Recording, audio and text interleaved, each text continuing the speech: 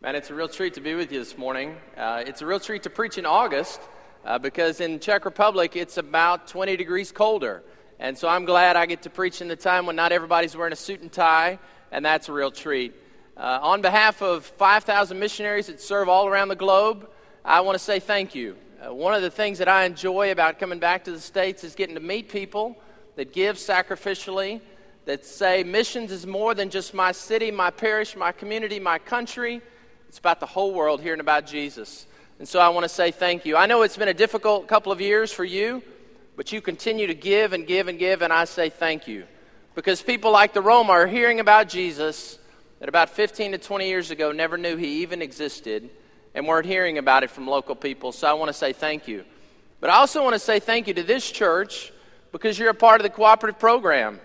That in 1845, as a part of the Southern Baptist Convention, we said that it's not just about this one place.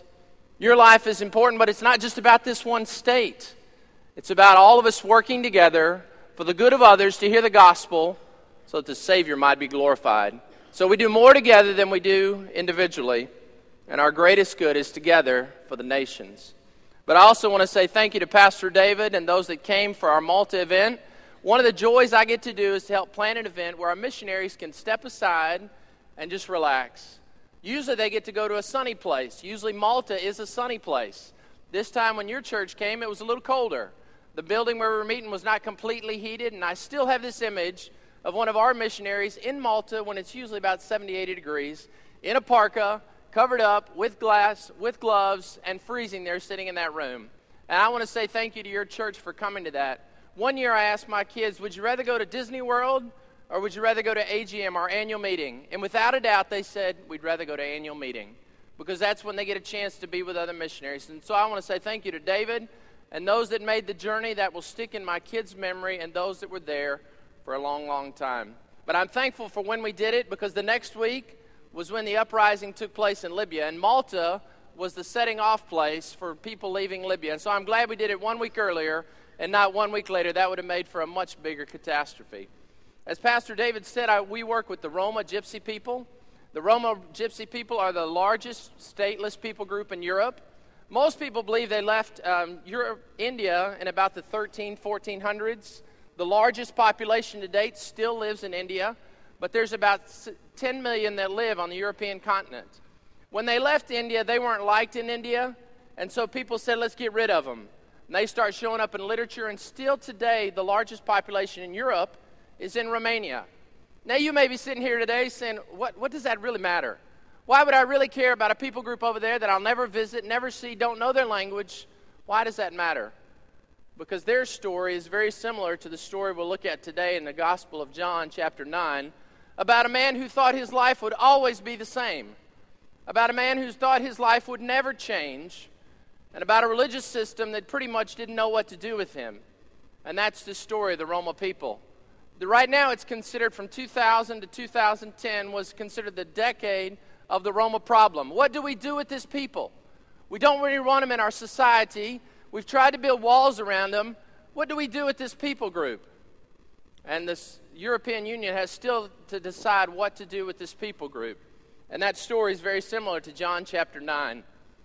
I'm going to tell this story a little bit different because mostly when I tell stories, the Roma haven't gone through advanced degrees. They've usually gone only about the 4th grade. So I'm going to tell this story maybe the way I would tell it to them in a church, and I hope you can listen and enjoy and learn from them some of the lessons. The story in John chapter 9 talks about a man that Jesus met. If you can imagine a couple back in those days that had just celebrated, a young mother and father had just found someone for their son to marry, and they began to plan the festivities and the activities for their son to marry this lady. And as it gets closer to the wedding day, they're so excited. All they have is anticipation and joy and excitement. And then the actual day of the wedding comes. The families are happy. All it is dreams and hopes and aspirations. Nothing could ever go wrong in this situation.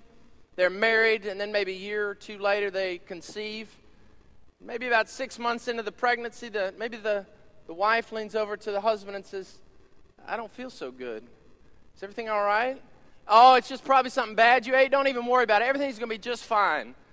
So they go through, and then they come until the delivery of the baby. And when the baby is born, They realize something's wrong. This isn't what they expected. This isn't what they planned at all. And they begin to question like all of us would. They begin to wonder what happened. And they go to the priests, to the Levites, and say, what did we do? And they give the prevailing understanding at that point of it was either something you did or something that the boy did. And now they're confused. They don't know what to do. They've gone to what they know how to do, to the systems they know, and now they're confused. And at this point, this is where Jesus meets the man. They've gone now from excitement and anticipation to now resignation. This is what it's going to be like. And the story begins as Jesus went along. He saw a man blind from birth. The first thing I want to tell you and remind you about missions is that Jesus is close to hurting people. You know, if you've been hurt or burned by someone who said they were religious, or by a church system, or by something that said that they were helping you point to truth, that's exactly what had happened to this man. But you would have wanted to have been close to Jesus, because he was close to hurting people. He wasn't far away from those that were hurting, that didn't have all the answers, that were confused. Jesus was close to hurting people. It actually says that that was his mission in other places. He came for those that needed a doctor, those that were sick. That's the reason he came. No matter your situation today, whether you've come here on your last hope or maybe out of tradition, Jesus is close to hurting people. I've only been in town about 2 weeks, so I don't know your situation, but Jesus knows exactly where you are today. And he's not far away. He's actually closer, the Bible says, than a brother. He's close to you. Luke says it in other ways that the people were looking for him, but when he came, he said, my job is to give recovery of sight to the blind, to release the oppressed, to preach the year of the Lord's favor. That was his mission. You know, for this man, it was by accident. This was going to be a day like any other day where he was going to beg and hope for something good, but it wasn't accidental for Jesus. A couple weeks ago, we had a volunteer team of students come in, and we were doing park ministry. One of the things we were doing, we were where the Roma were in the park just outside of Prague. And I had the opportunity to sit down on a park bench and talk with Lucia. She's about 17, 18, and she'd come to the park that day just to watch her boyfriend play soccer. But that's not what the Savior had in mind that day. As we sat there on a bench, and there was a high school girl there, we had developed a smartphone application where you could share the stories of a Roma person sharing with another Roma person about how to meet the Savior, about how life was before you met Jesus, about how Jesus changed you, and about what had happened since then. And there with Lucia and with this high school girl, this young lady met the Savior. No matter where you are right now in your relationship, your journey toward Jesus, he's close to you. You may have moved away, but he's close to you right where you are. No matter what you're going through, no matter what you'll hear today or you heard yesterday or you hear tomorrow, Jesus is close to hurting people. And that makes a difference. But it also means that proximity to the Savior means closeness to hurting people. You'll notice here, you might have just read it quickly. It says, his disciples asked him. The disciples wouldn't have found this man if Jesus hadn't been with them. Well, the Pharisees missed him. The Pharisees didn't know what to do with him. The disciples were close to this man because they were close to Jesus. The closer you are to hurting people, the closer you are to the Savior, the closer you're going to be to hurting people. And the converse is true. The further away you move from hurting people, the more you're going to find fault with others. You're going to find fault with the church. I found it among missionaries that we find things to fight about that aren't really that important, that don't last beyond our lifetime as we move away from hurting people. It says right here, his disciples asked him. They were close to this man because they were close to Jesus. I would encourage you to make it a priority in your life to get close to hurting people, to get close to people that don't have all the answers, because we'll learn in just a minute that that's exactly why we're on the planet. That's the reason why Jesus doesn't take us as soon as we follow him to heaven directly. The next thing that it says, and that they didn't have a category for in this situation, was they said, Rabbi, who sinned, this man or his parents, that he was born blind? When we don't understand things, we often look to blame it on someone else. Something that we couldn't understand. Maybe it's the family, the history we came from. And Jesus says that's not true. He doesn't even address that here. Maybe they think it's his situation. And oftentimes when we come to a situation, we think that the mistakes that we've made have pushed us too far from God.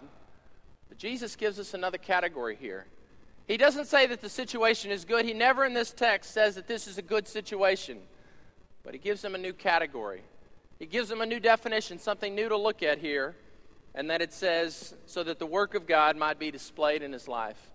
There's a lady in Brno, Czech Republic, who's been a believer for probably 15, 20 years now.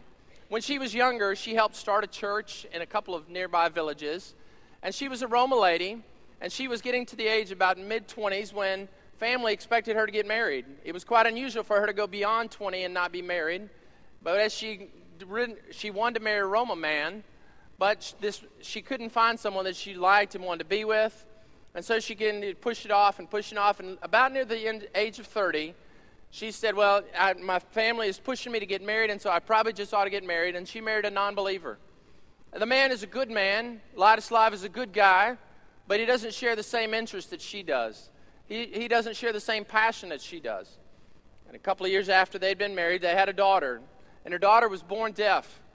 And oftentimes, when we would have conversations, her daughter was now in her teens, she would often ask me, why did God do this? Did God do this to punish me? I would say, no, Kavetta. God didn't do this to punish you. Every child is a gift. Every life is a gift from God. This is a gift of God to show you. But oftentimes, years and years later, she continued to wrestle with that. But it says here, so that the work of God might be displayed in your life. Every situation that you face right now is an opportunity for God to show himself great in your life. I didn't say every situation in your life is good. I didn't say you understand every situation, but every situation in your life right now is an opportunity for God to show himself great. That's the most important thing. The Pharisees were right there. They could see with their eyes, but not with their heart. God's word is a definite answer on any situation of your life. Until you've considered what Jesus says, you might as well just keep waiting and keep watching.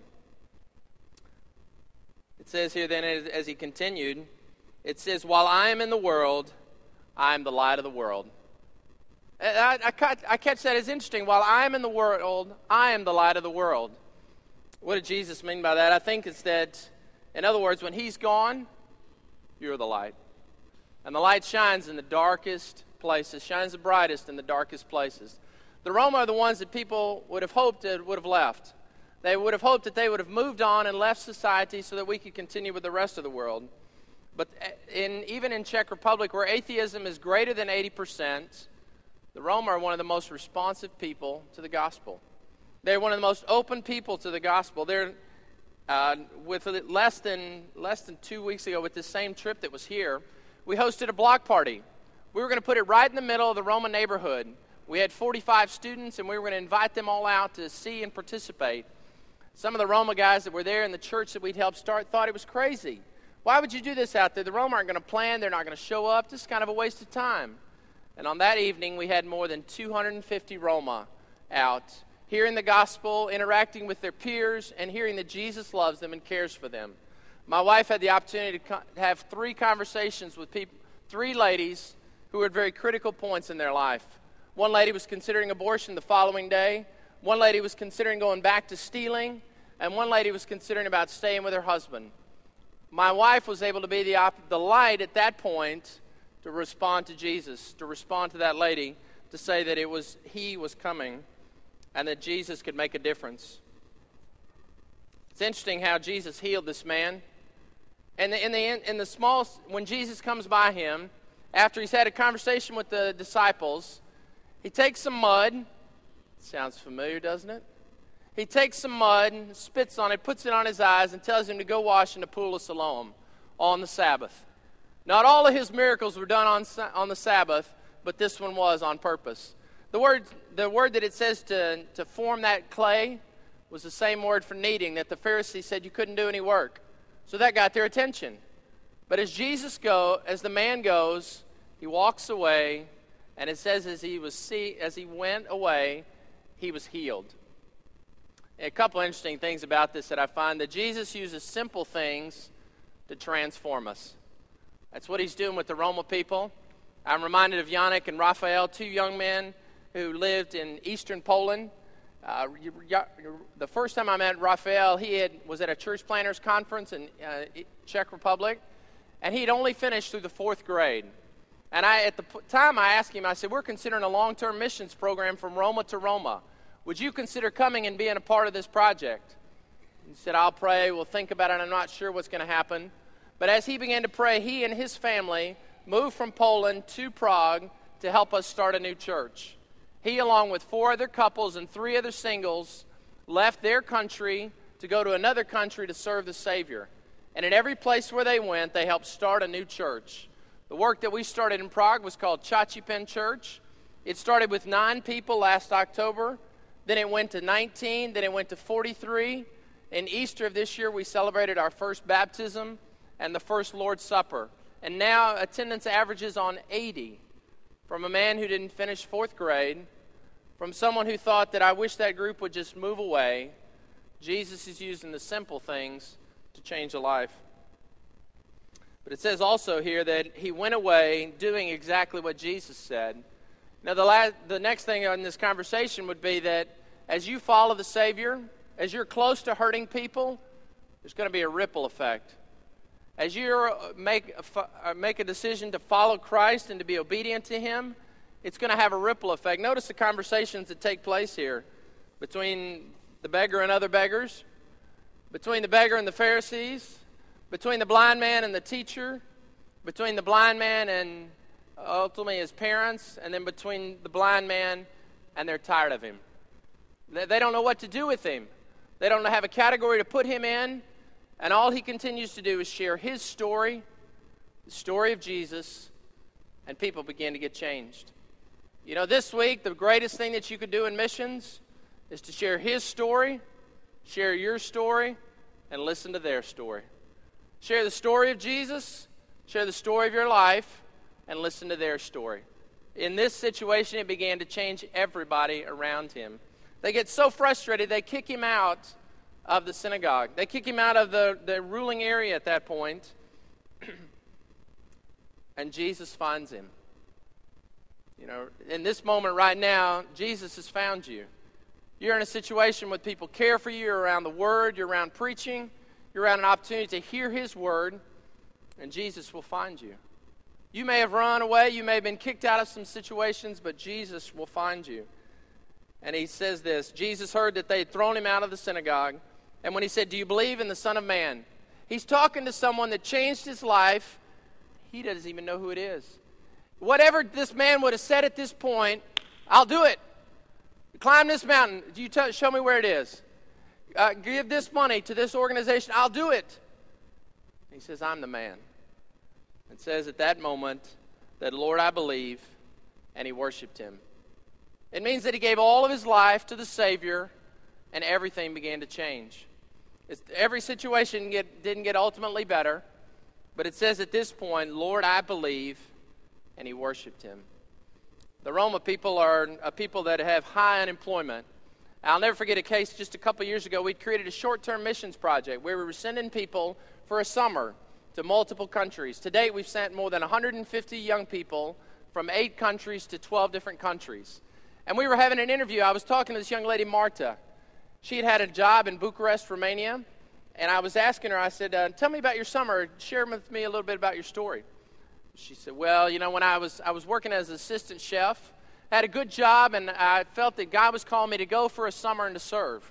But my boss said, I'm tired of this spiritual stuff. If you leave, you can just forget your job and you're not coming back. And her family said, no, it's not wise. Don't do this. But she said, I think this is what God wants me to do for the summer. So she went and served with 3 of the young people that summer.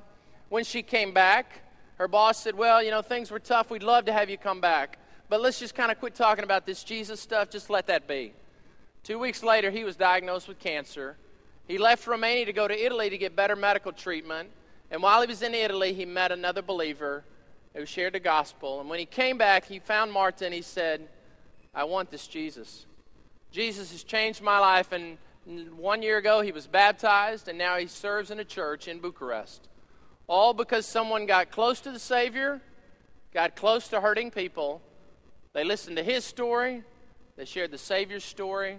They shared their story, and it made a radical difference. This man right here in the Bible, we don't even know his name. But as he was sitting along one day, everything changed. Maybe you've been coming to this church for quite a while. Maybe you've been here out of tradition, and maybe you thought nothing is ever going to change. Today you could meet the Savior. Maybe you're someone who's been following the Savior a while, and you've kind of moved away from those people that bother you, that irritate you, that don't have it all together. It's time to get closer. It's time to get closer to people that don't have it all together. Get closer to people that are hurting, that are oppressed. It's time to get back to those people. And if it's been a while since you shared your story, it's time to open your mouth. It's time next time when someone says, why did things happen this way, to say the Savior's name and begin to point to God's glory. It's interesting at the end of this story that the Pharisees could see, but they missed Jesus. I find that disconcerting. They were right there. They could see him, touch him, and they missed him. Don't be that close today. If you're here today and you're looking for the Savior, he's closer than a brother, and he cares for you. And I want to say as a blessing from this church, from missionaries all around the world, what you're doing makes a difference, not only here, but around the world. It's a real honor to partner with you. We're not your hey boys. We work together. It's a real joy to serve the Savior and to continue to meet people like Marta, like Raphael, that are in time zones and places you may never visit, but who are meeting the Savior. I'd like to ask you to stand, and I'm going to lead us in a prayer. And I want to say thank you to this church for the many, many ways that you've continued to serve the saints and listen to the Savior's voice. And I want to make this time be a time of reflection for those of you that are listening for the Savior's voice. Because if you seek him with all of your heart, you will find him. Let me lead us in prayer. Father, what a great joy and privilege it is to listen to the Savior. What a joy it is to know that you care for hurting people. Father, no matter the situation we're in right now, you're close to us. We may have drifted, but you are right here with us. Father, we thank you that as we're close to you, we'll be close to those that don't have it all together.